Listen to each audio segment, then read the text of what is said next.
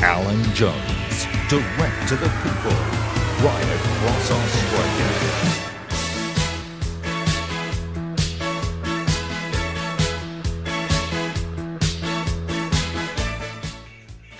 Well, good evening. Now, thank you for joining us. I've got to tell you something. We are an immodest lot around here, but I have to say it's a mood of excitement. This is a pioneering digital broadcasting initiative. This is the new media, and you can watch us when you like. Just repeating what you most probably know.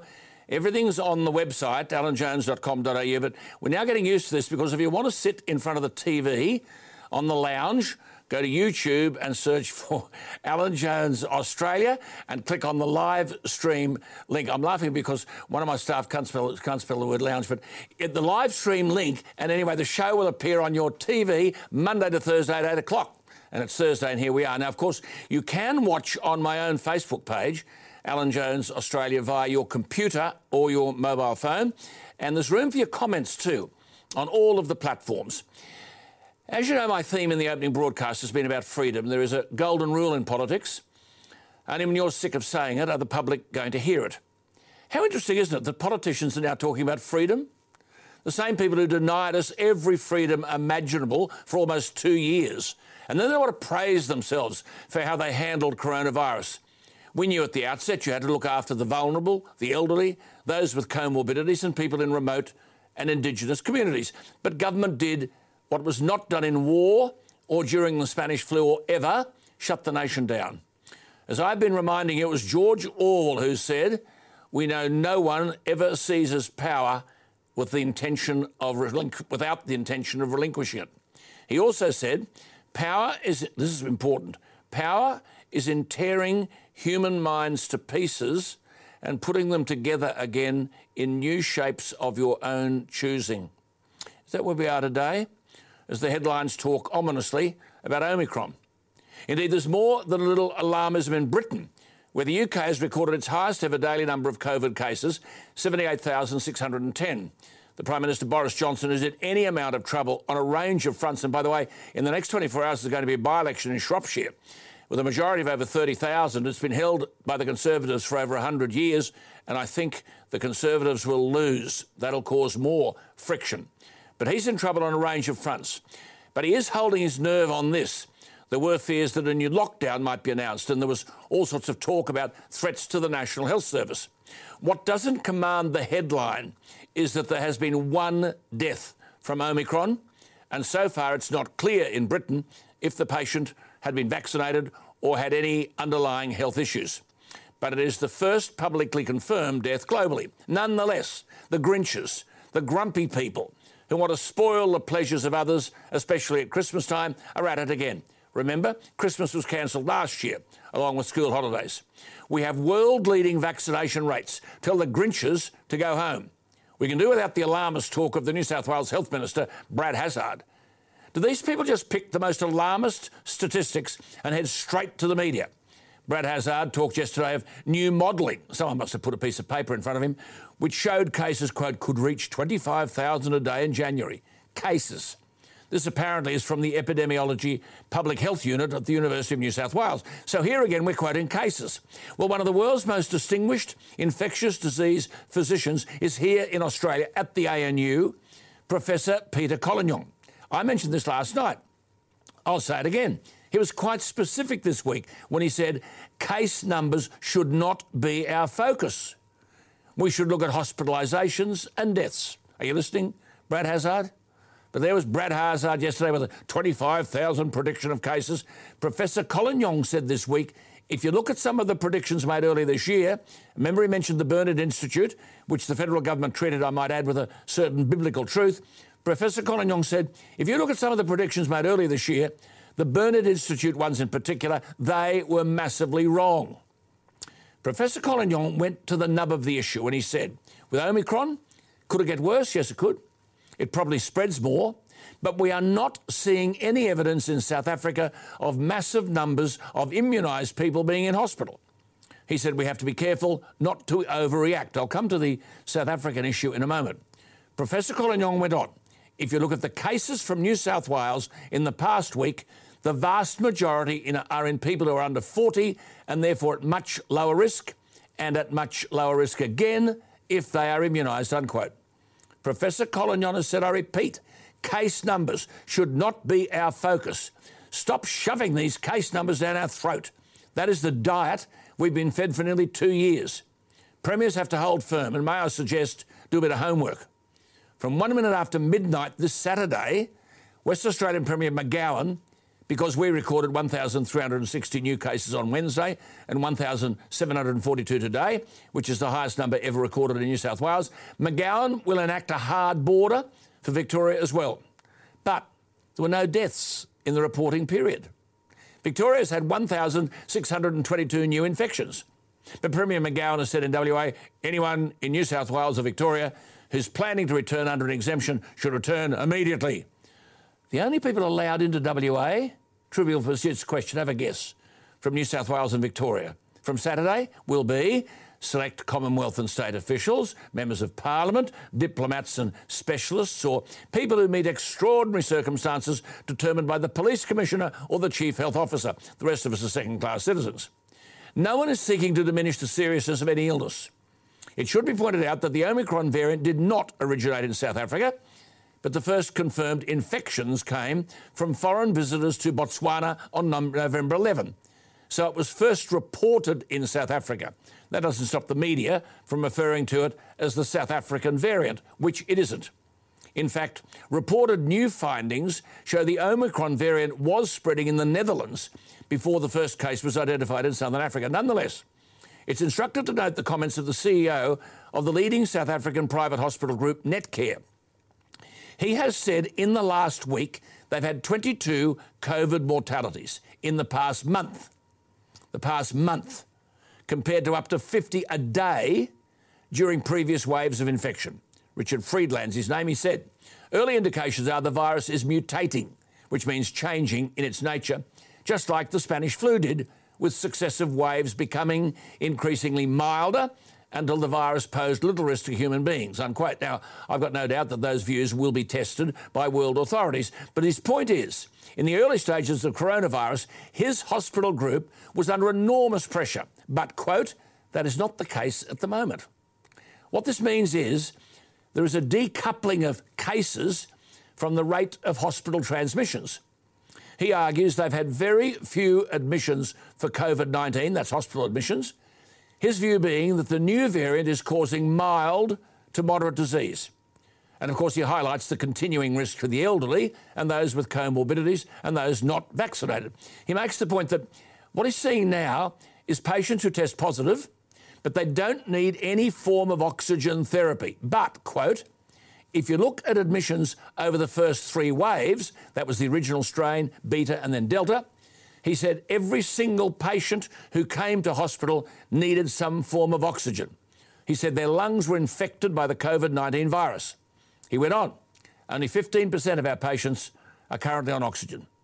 He argued that his private hospital group had approximately 22 deaths that could be ascribed to the Omicron variant, that is since November 15, but, quote, that is a fraction of what we were seeing daily during any of the previous waves.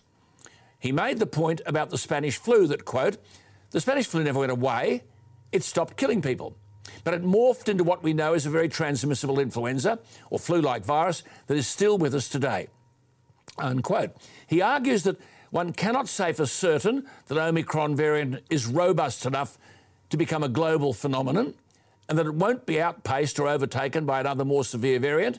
It is, he says, probably too early to make any definitive views. What he said, this is the CEO of South Africa's leading private hospital group, Netcare, quote, we know that it is highly contagious and transmissible, 4.2 times as transmissible as the Delta variant, which was over 100% more transmissible than the Beta variant, which itself was substantially more transmissible than the original strain.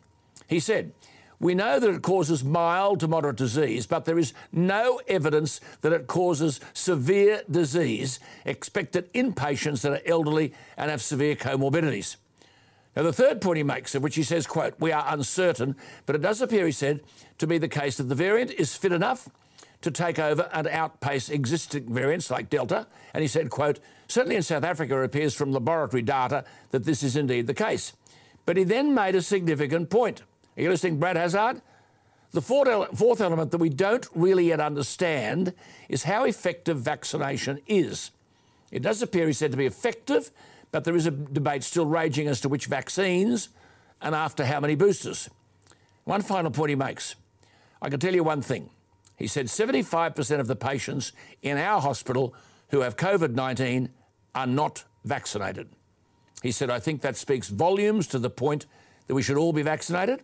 He said the majority of those who've died, about 22 deaths since November 15, are patients who have not been vaccinated, unquote. So what conclusions can we draw from the alarmist headlines we have to eat out on again today? They're simply quite simple. Firstly, we must be responsible for our own health. I don't need Braz Hazzard to tell me how to look after myself. Be sensible, be aware. Secondly, we can do without political agents of fear and alarmism. And thirdly, one can only hope that those who purport to govern listen to more people worldwide than they have in the past. And finally, I'd be trusting Professor Peter Collignon, quote, case numbers should not be our focus. We should look at hospitalisations and deaths, unquote. Well, amongst all those numbers in New South Wales from last night, there were no deaths. Well, look, as I said earlier, it is clear that politicians have run out of political capital on this question of freedom. Never again will we allow ourselves to be told that we can't sit on a park bench, that we can't go for a swim, that we can't even go outside, or as one public health official told us, we couldn't even talk. I think the public are now awake. But the fight is not over. When Dominic Perrottet says that freedom is not a gift from government, it is our birthright, it's what our soldiers fought and died for, what follows is that never again must we allow politicians to intimidate us, fill us with alarmism, thrive on hysteria, and have a nation virtually cower in fear. The Prime Minister made an interesting speech this week, promising to give Australians their freedom back and get big government out of our lives. It's going to be hard for him to be believed because he stood by, silent, while his unconstitutional National Cabinet, bit by bit, stripped our freedoms away. Now he's saying that the prominence of government during the COVID crisis was, quote, not some new norm, it has a use-by date. He also said that governments empower people to make and pursue their choices. Yet in the country of which he is the leader, there are people today who have pursued their choice not to be vaccinated and they've lost their jobs. And he remains silent. Yet he talked in the speech this week at the Sydney Institute about economic opportunity and reward for hard work. Why then are almost 1 million people not working on welfare when employers have thousands and thousands of job vacancies? He spoke about, quote, the best traditions of liberal democracy, unquote, but they've been trashed over a virus that infected fewer than 1% of the population. These draconian measures were never taken during the war or the Spanish flu, but now the Prime Minister is saying that it's not normal for governments to tell people, quote, where we can and can't go, who we can and can't invite into our homes, to stay home, to close our businesses, unquote. What kind of double standard is this? He presided over these very limitations to our freedom. Indeed, in the whole Australian political world, only Dominic Perrottet has spoken out against these limitations on our freedom. Now he is saying it's time for government, the Prime Minister is, to, quote, to step back and let Australians step forward. Too bad if the same Australians lost their businesses, lost their jobs, lost their mental well-being, lost their dignity, and now find themselves stepping into a giant abyss. But the Prime Minister also touched on the promise to get government out of our lives. But staggering sums of money have been spent by his government, such that debt will be part of our life and the lives of the next generation for years to come. Let's face it, coalition governments have been in power for about 75% of the time since World War II. The promise to get government out of our lives simply can't be believed. I mean, if you look at the figures, government regularly boasts how many laws they pass. When the Gillard government passed 533 acts of parliament, that qualified her as Australia's most productive Prime Minister. That must rank our first parliamentarians as complete failures because it took over 8 years for our first parliamentarians to pass enough laws to match the 206 acts that our national politicians were able to pass in 1 year, 2015. We are a country which might be a democracy, but it's run by bureaucrats. Listen to this. Sit down or you'll faint. At last count, we've got about 42 ministers and assistant, this is federal, 42 ministers and assistant ministers. So 20% of the federal parliament and 48% of the coalition party room are part of the executive. And Scott Morrison talks about getting government out of our lives. The Australian Government Directory lists 188 government departments and agencies and 148,736 federal public servants, as in December 2020. Australia-wide, the Australian Bureau of Statistics report argues there are over 2 million public sector employees at the end of June 2020. 1,609,100 at the state government level. None of them lost a cent during coronavirus, while they dished out dictatorial edicts to battling Australians in the last 17 months. In the last 10 years, state governments have added almost another 200,000 public sector employees. All of these people are directing our lives in some way and almost at every turn diminishing our freedom.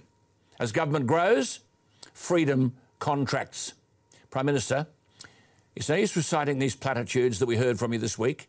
Perhaps you should read President Ronald Reagan's farewell address to the nation in 1989, when he said, and I quote, "I hope we once again have reminded people that man is not free unless government is limited." He said, "There's a clear cause and effect here that is as neat and predictable as a law of physics. As government expands, liberty contracts." Ronald Reagan. One further point can be made, which is exhibited in every news poll. While the government has been expanding, our trust in government has been diminishing. That is the crisis that all leaders face coming into the next election. Our men and women fought for freedom and gave their lives. People today are marching for freedom. Governments merely talk about it in order to secure your vote. I think you need to think twice. Well, look, let's walk into unfashionable territory. Julian Assange is an Australian. Whatever your opinion might be, he is one of us. As a senior political figure wrote to me earlier this year, quote, "Being thrown into jail until he dies because he exposed secrets that the US admits didn't cost lives." Let me make a couple of points which are conveniently ignored in all the discussion about Julian Assange. He's charged under the US Espionage Act and charged with one count under the US Computer Fraud and Abuse Act for passively receiving information. Julian Assange professionally is an Australian publisher. He is not accused of hacking. He's the first publisher in history to be charged with espionage. He faces 175 years in prison, all for engaging in regular journalistic activity, basically exposing what he believed was political corruption. One strategist on the Clinton side of things, a bloke by the name of Bob Beckel, actually called for Assange to be assassinated. The left-wing journalist Glenn Greenwald has written about Assange's investigative journalism, saying that those who denounce attacks on press freedom don't actually care about press freedom at all. They want to protect only the journalism that advances their political interests while putting people behind bars who publish information which undermines their political interests, unquote. The Republican Senator Rand Paul has said the Founding Fathers would have protected WikiLeaks at all costs, and it's time that we inherit their spirit. What has to be said is that Julian Assange did not hack the US records, nor did he assist Chelsea Manning to hack the US servers. She already had access to the documents in question. Indeed, Chelsea Manning took full responsibility for obtaining the documents. All Assange and WikiLeaks did was passively receive information, then assist in protecting Manning as a source and publish the cables, just as the New York Times or The Guardian and other media organisations do every day. Indeed, Chelsea Manning said, "Although I stopped sending documents to WikiLeaks, no one associated with WikiLeaks pressured me into giving more information." She said the decisions I made to send documents and information to WikiLeaks were my own decisions, and I take full responsibility for my actions.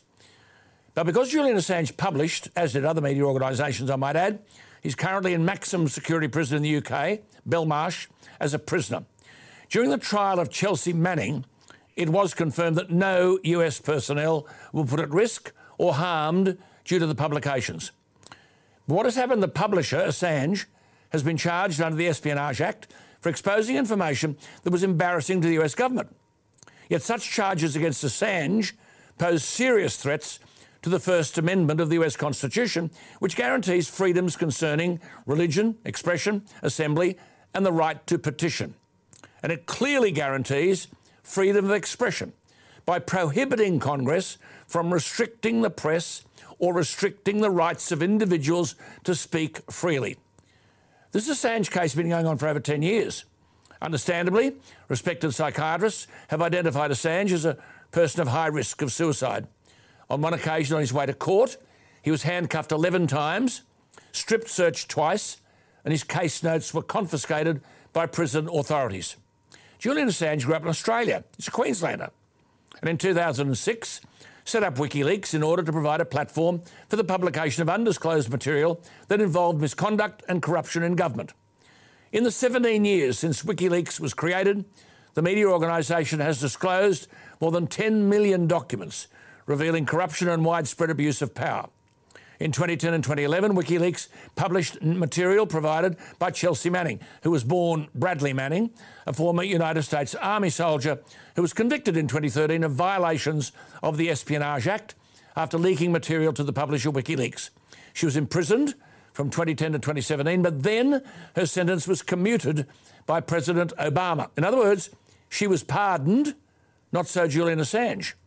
He's been imprisoned in Belmarsh, a maximum security prison in the UK, reserved for violent criminals and offenders, imprisoned without any conviction.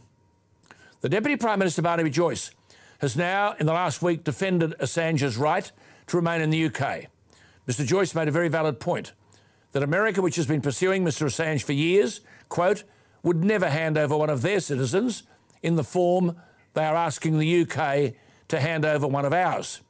Said Barnaby Joyce, if he's deported, he should be deported to Australia. Where are we at the moment on this? Mr Assange gained a court decision in Britain preventing him from being deported on health grounds. But only last week, following an appeal from America, that decision was overturned by the British High Court. Appeals are now being made to the Boris Johnson government to stop this Queenslander being sent to America. Barnaby Joyce is right when he said that Mr Assange never stole any files. Bradley Manning did. He said Mr Assange did publish them, but that was not a crime in Australia at the time. Mr Assange was not in America. A human rights lawyer who acted for Edward Snowden, who similarly fell foul of US law for leaking CIA documents in 2013, painted a bleak picture of what awaits Mr Assange if the US government wins its appeal to have him extradited from the UK. Jeslan Redak has said Mr Assange would, quote, almost certainly be convicted if sent to America, where he would be face jail in one or two maximum security communication management units for up to 175 years. The same lawyer, Jeslan Redak, argued, I feel like Australia has been very subservient to the US. I know about Five Eyes. This is this intelligence sharing arrangement between Australia, Canada, New Zealand, the UK and the United States. She said, but this is one of Australia's citizens. If you're not going to flex and stand up to your own citizens, when are you? Well, let's go to George Christensen to see where things are. George, as for this business about going on trial in America but being allowed to transfer and serve the sentence in Australia, wasn't the High Court of Britain told that Australia may not accept any future US sentence handed down against Assange if Australia didn't believe his behaviour was criminal or the sentence proportionate? That's right, Alan. And the real question is, why would we? The Deputy Prime Minister, as you mentioned earlier, Barnaby Joyce, made a statement earlier in the week where he said that what Julian Assange is accused of wouldn't be a crime in Australia. And, you know, he also made the point that would we be not opposing the extradition of one of our own citizens to, say, Saudi Arabia if he was a writer who insulted the Quran? And I think we all know the answer to that. And if the answer to that is we would be opposing it strenuously, then similarly we've got to oppose it here. I mean, the law of a single country, be it the United States or anyone else, doesn't fall upon every other citizen of the world, and that is the point here. And more so, even the crimes he's being accused of, I don't think hold that much weight. He did not hack anything. No. A whistleblower by the name of Bradley Manning or Chelsea Manning did. Just published. Just published.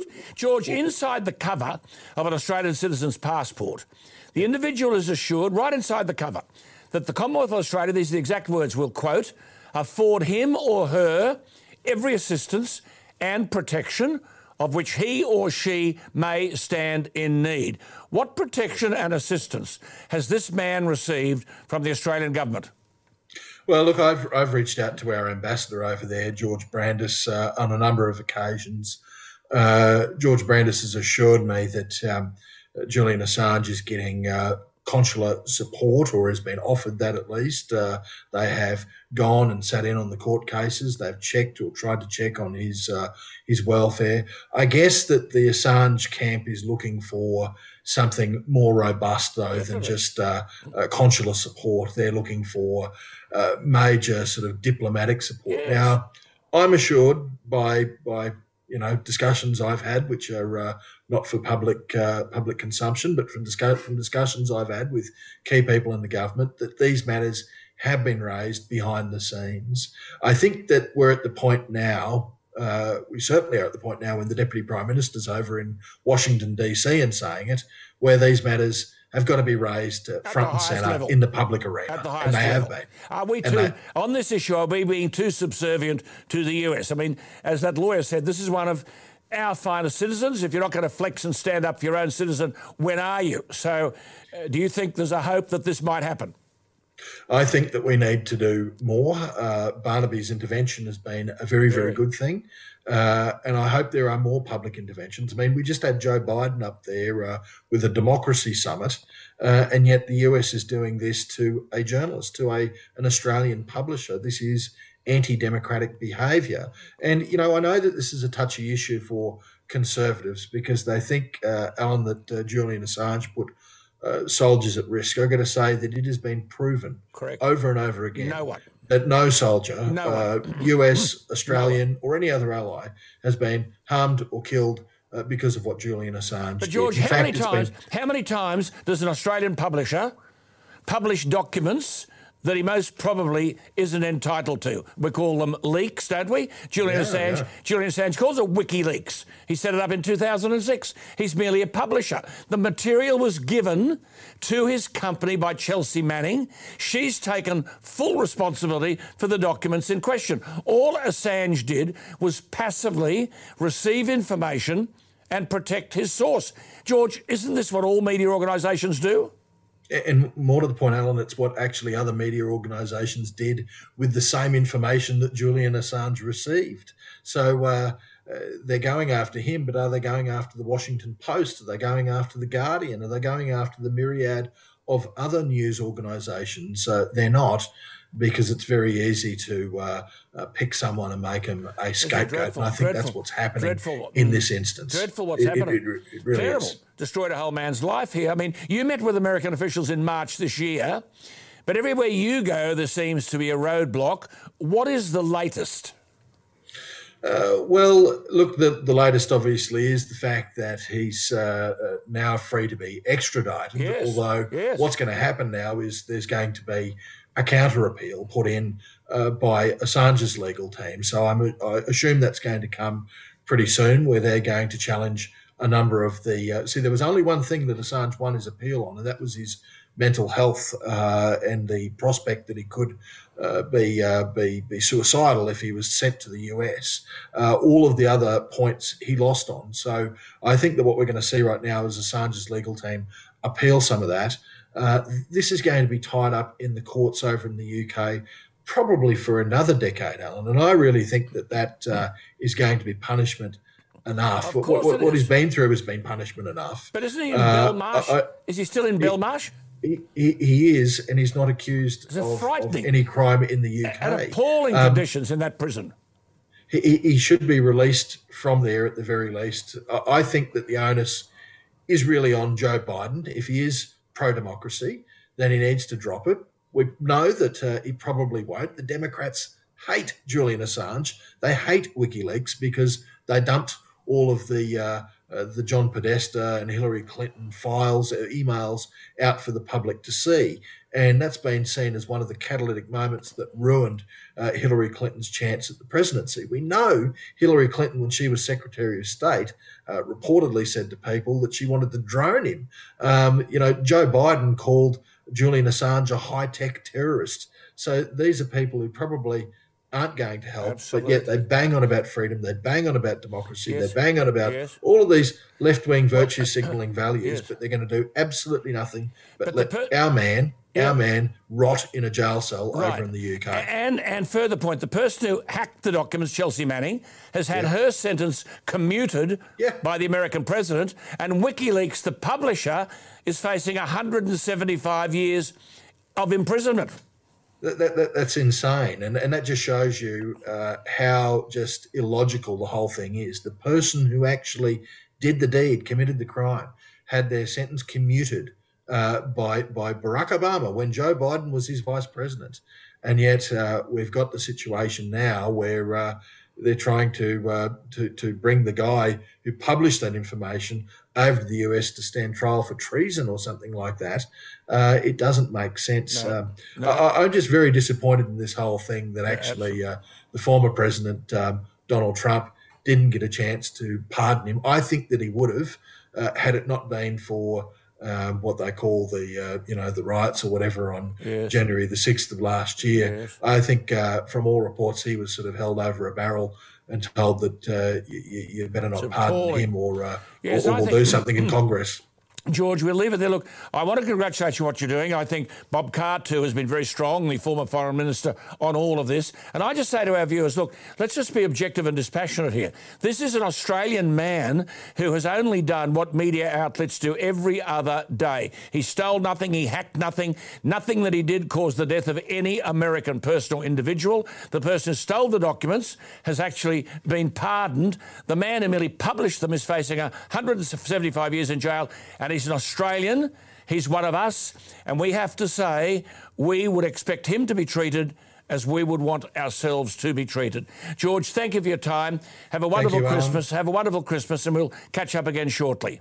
You too, and the best of luck with this show. It's a great thing that you're doing. Thank New you. media, I love it. Thank you so much. There he is, George Christensen. All right, now, time for your say. Look, there were thousands of viewer comments from last night's program. Thank you for sending them in. And don't forget, if you have something to say, write your comment on any of the platforms. If you go to the website, alanjones.com.au, there is an appropriate spot where you can have your say. And if you've got something to say, write a comment below. Now, Lisa on my Facebook page wrote, and I quote, "It was a fantastic show with Pauline. She highlighted some very valid points. Thank you, Alan, for creating an unbiased news platform and helping represent the citizens of Australia. Truthful, honest news is here." Rena commented, "Absolutely brilliant, Alan and Pauline. Thank you for your commitment to the Australian people." Rhonda commented, "Love Pauline. She's a fighter for the people on all matters of concern. Good to see you again, Alan. You're another fighter for our rights." And in response to my interview with Labor's Tanya Plibersek, Tony commented, quote, "The Labor values have been diluted with wokeness, pandering to the Gucci Greens." And in relation to what I said about Dominic Perrottet being surrounded by green liberals, Keith understands. "Well done, Keith," he said. "Correct, Alan. Premier Perrottet is fine, but he's totally outnumbered in the New South Wales Liberal Party by Labor-style lefties." Kylie commented, "Thanks for the show, Alan. It's so good having people in media listening to both sides of the story. Great show." Well, that's some of your say for this Thursday night, or from last night. Remember to write your comments, though, and you can like and you can share the program with your friends and your family. Well, now, look, since we've been talking about freedom this week, it is axiomatic that the freedom of the West is at risk if the West is weak. Witness Myanmar, Hong Kong, Taiwan, Ukraine. It's not a question of leadership defending freedom. Leadership has to believe it rather than read someone else's composition from an auto cue. There is no evidence that President Biden can think with clarity, let alone articulate with conviction. Now the world sees Biden's support collapsing in the America that gave him the august title of President of the United States, leader of the free world. Yet now on every front, especially in his handling of crime and the economy and the pandemic, Biden is under siege. He went to Glasgow with some climate change scheme dreamt up by left-wing bureaucrats and came home empty-handed. When he came to office, inflation wasn't a problem. Now it threatens to gallop. Biden would not know where to start. So again, the left-wing ventriloquial bureaucrats are in charge. As the American Broadcasting News Service concluded in the last poll conducted only a week ago, quote, President Biden is facing significant scepticism from the American public, with his job approval rating lagging across a range of major issues, unquote. I'm not sure lagging is the word.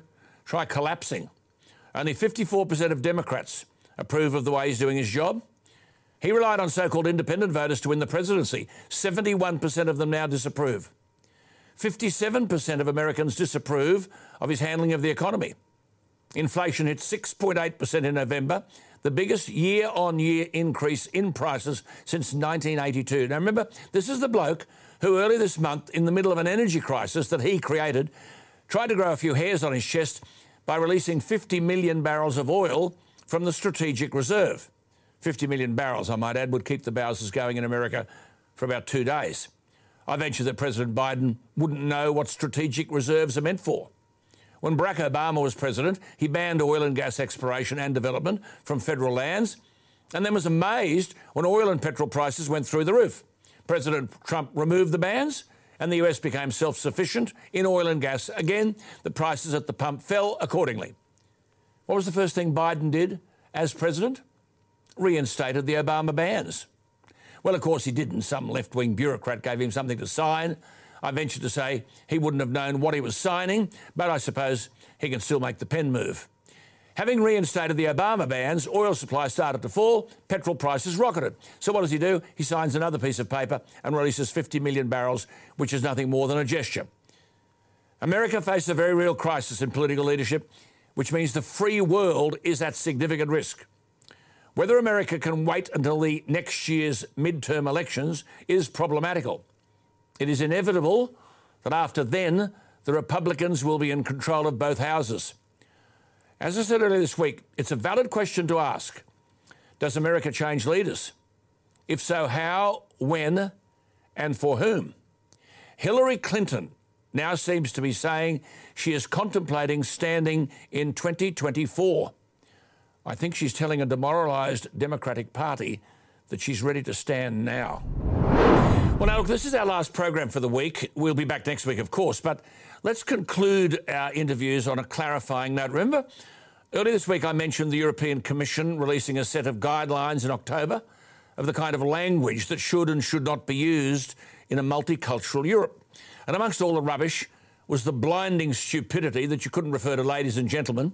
You couldn't describe people as being married or single because that would make cohabiting people invisible. You couldn't use the word citizen, that would exclude immigrants. And words like colonisation and settlement have negative connotations. So instead of talking about the colonisation of Mars, you'd have to talk about sending people to Mars. This is the European Union. Are we very far behind, or are we in step with this nonsense? I've been asking, haven't I, is the Australia today, where this stuff goes on here, the kind of Australia we want it to be?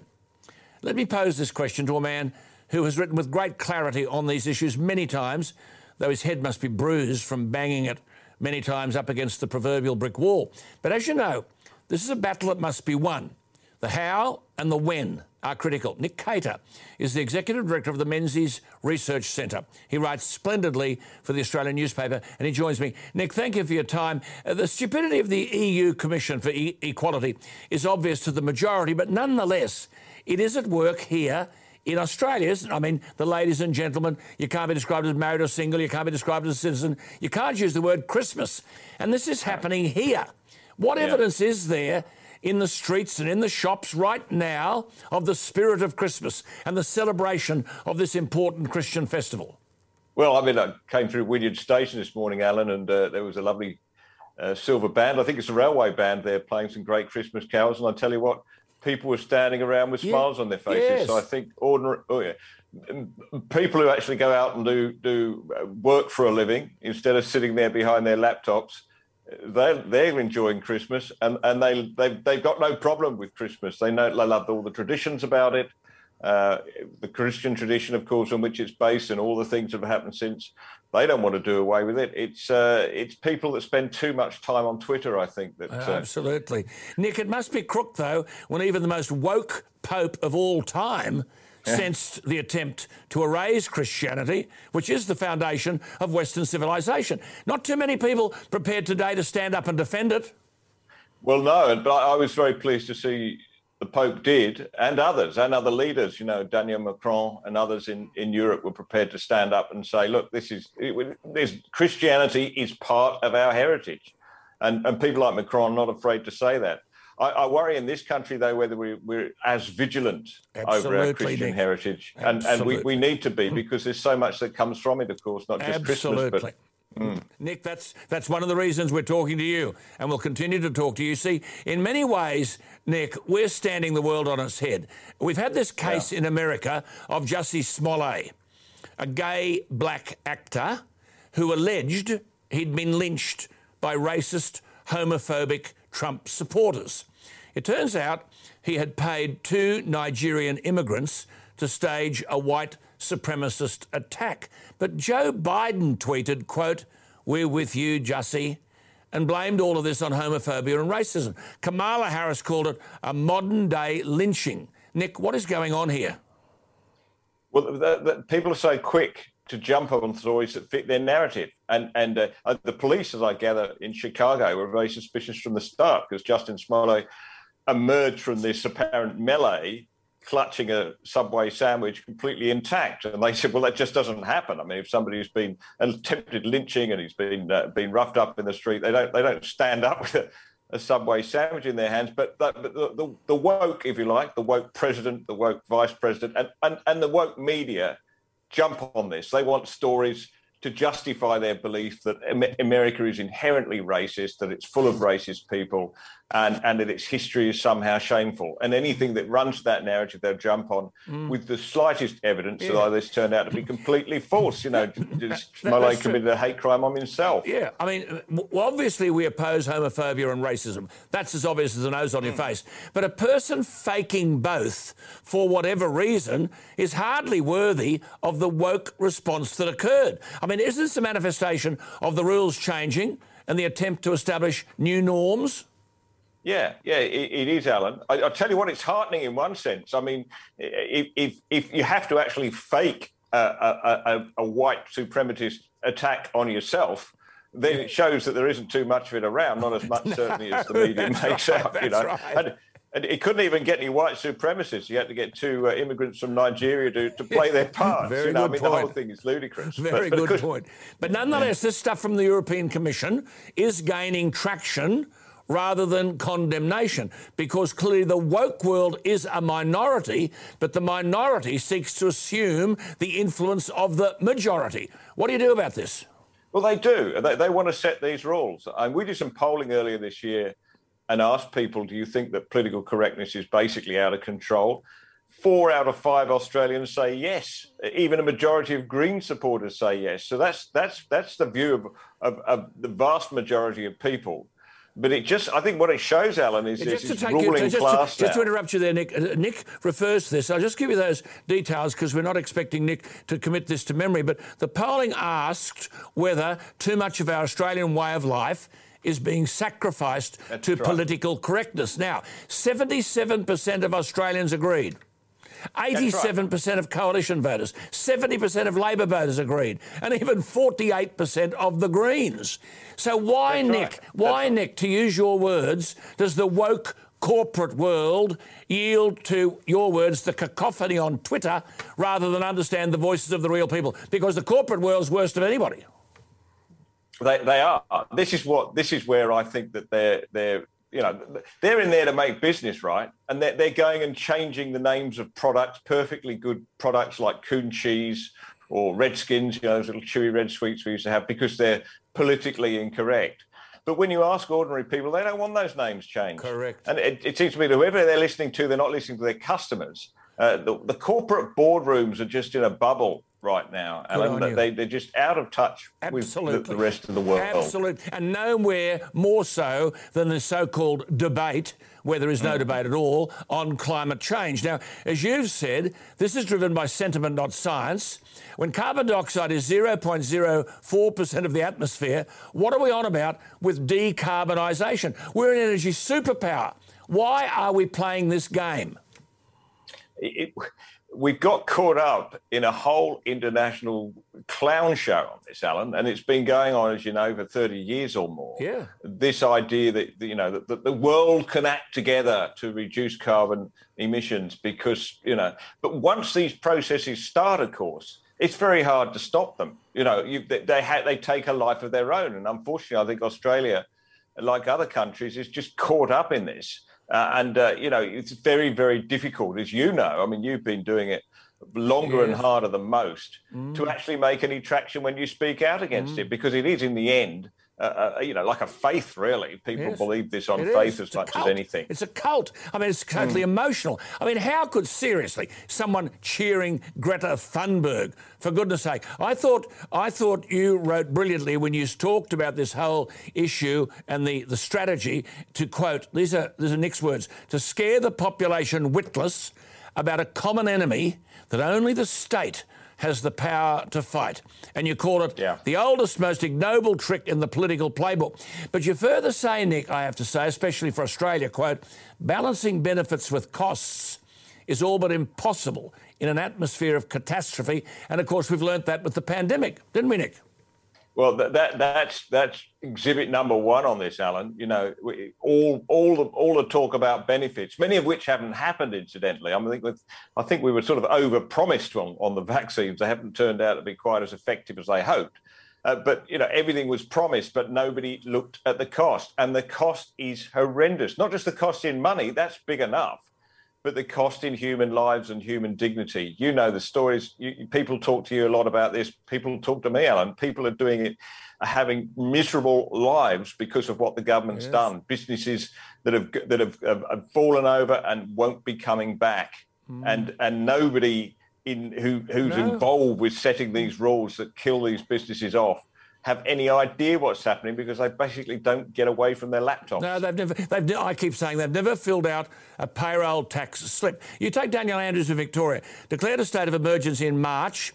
The state faced the biggest lockdown in the world, and Daniel Andrews said he'd flatten the curve of COVID-19. So everyone suffered. Today, 1,622 cases as I speak to you. The curve's not flattened, but the suffering has been almost inhuman. The public have been flattened. That's right. No logic to this, right? So he closes down the state, I think in July, wasn't it, or late July, on the basis of, I think, 16 cases.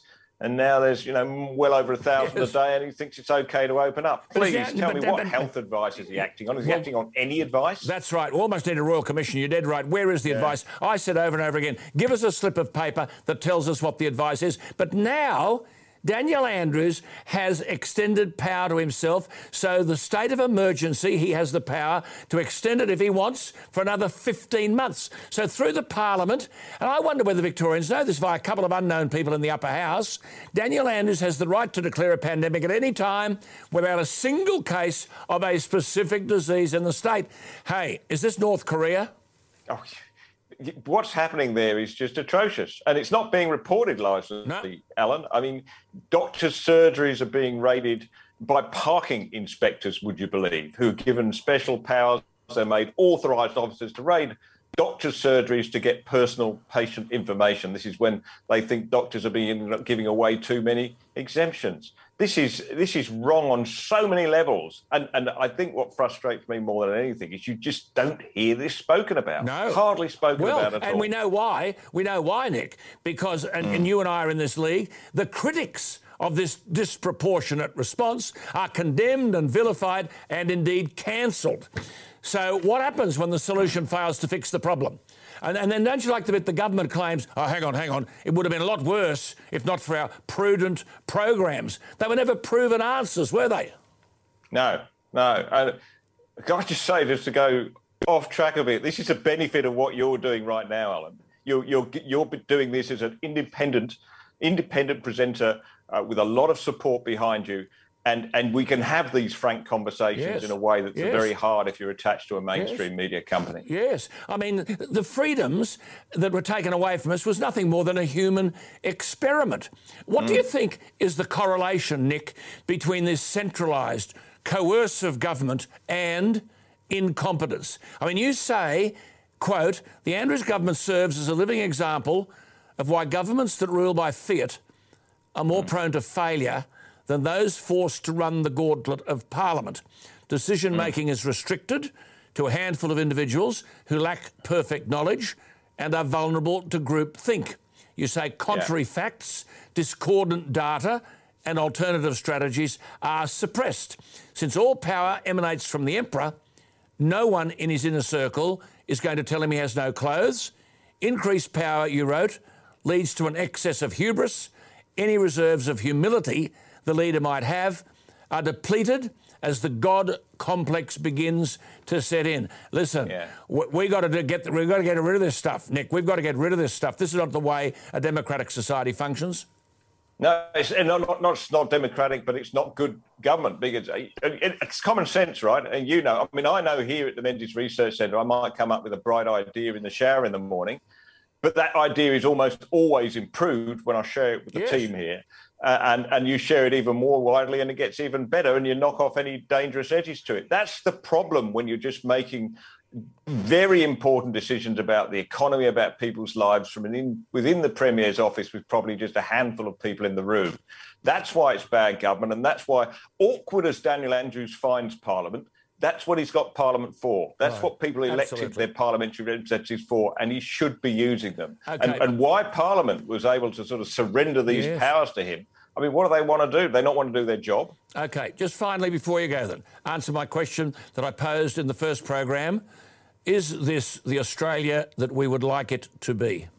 Certainly not, Alan. I happen to believe that Australia is a self-correcting country and it gets better all the time, but that doesn't mean to say it doesn't go through some terrible patches. And we're in one of those now. We've got to learn from what's happened in the last 2 years in COVID. We've got to and correct all the imbalances and get our freedoms back. Good on you. Wonderful stuff. There he is. Great to talk, Nick. And we're going to talk to you again, Alan, as well. Happy Christmas to you and the family as well. And to you. Not at all. That's Nick Cater, the CEO of the Menzies Research Centre. Now, you can go to, the website, alanjones.com.au. It's all there. And you can hear Nick on the podcast tomorrow morning as well. And you can make some comments. What are your thoughts? Is this, you've heard what he said, is this the Australia that we want Australia to be? Well, look, just before we go, there must be many businesses, large and small, reading from an economic textbook that I have never seen. The Federal Health Minister, Greg Hunt, who's a very good man, whose departure will be a real loss from the federal parliamentary scene, but he has nonetheless on advice, there it is again, extended the 2-year biosecurity ban on foreign flagged vessels for a further 2 months to February 17. How on earth do these cruise businesses survive? P&O Cruises, which are P&O Cruise Australia, it's a division of the world's largest cruise company, Carnival. It has blasted the decision, and it says despite high vaccination rates, there was no certainty on when the vessels could return. I mean, this is the issue, isn't it? Is it dishonesty? What other word do you use? Weren't we all told to get vaccinated? Currently, the national figure for double vaxxed is 89.7, single jab 93.5. Wasn't the deal that the nation gets vaxxed, then government gets out of our way and hands back our freedoms? The president of P&O Cruises Australia, and I should point out, this is a $5 billion industry facing 2 years of inactivity. P&O Cruises Australia president said, and I quote, no government authority, federal or state, has provided feedback on the industry's proposed operational guidelines to enable an informed decision on bringing our ships back to Australia. Now, this is it, isn't it? Big brother, big government, unilaterally making decisions with no consultation and, dare I say, no regard for the impact on others. A $5 billion cruise industry, and now P&O Cruises have cancelled their Australian cruises until at least mid-April. Common sense will tell you it'll take months and further cost to manage the complex logistics necessary to return a ship into service before sailing back to Australia. But if people have been vaccinated and even had a booster, why can't they go on a cruise? The livelihood of 18,000 Australians depends on cruise tourism. Royal Caribbean, the world's second largest cruise line, has cancelled 3 ships in Australia this summer, adversely affecting the cruise travel plans of about 250,000 Australians. What's all this crap about getting our freedoms back? A $5 billion industry languishes. Can someone in government provide a single slip of paper which tells us the so-called expert advice on which the bans on the cruise industry are based? Which brings me to my quote for the night, because this decision seems very much a broken promise. We were told, get vaccinated and normal will return. Not so for the cruise industry, and not so on many other fronts. To all of you who provide jobs and joy in the cruise industry, to many Australians, I offer the observation, it's a bad thing to break a promise, but it's a worse thing to let a promise break you. So hang in. Now, that's it for this week. It's been a magnificent week in this pioneering digital initiative. Thank you for joining us on the journey. And by the way, this is for people all over the world. I'll tell you about that on Monday. Countries all over the world listening to us. Tell your friends, Monday to Thursday, 8 p.m, the best show in town, alanjones.com.au. And tomorrow on the website, I'll offer some sporting stories, a bit of rugby and a bit of cricket. Some good reading for the weekend.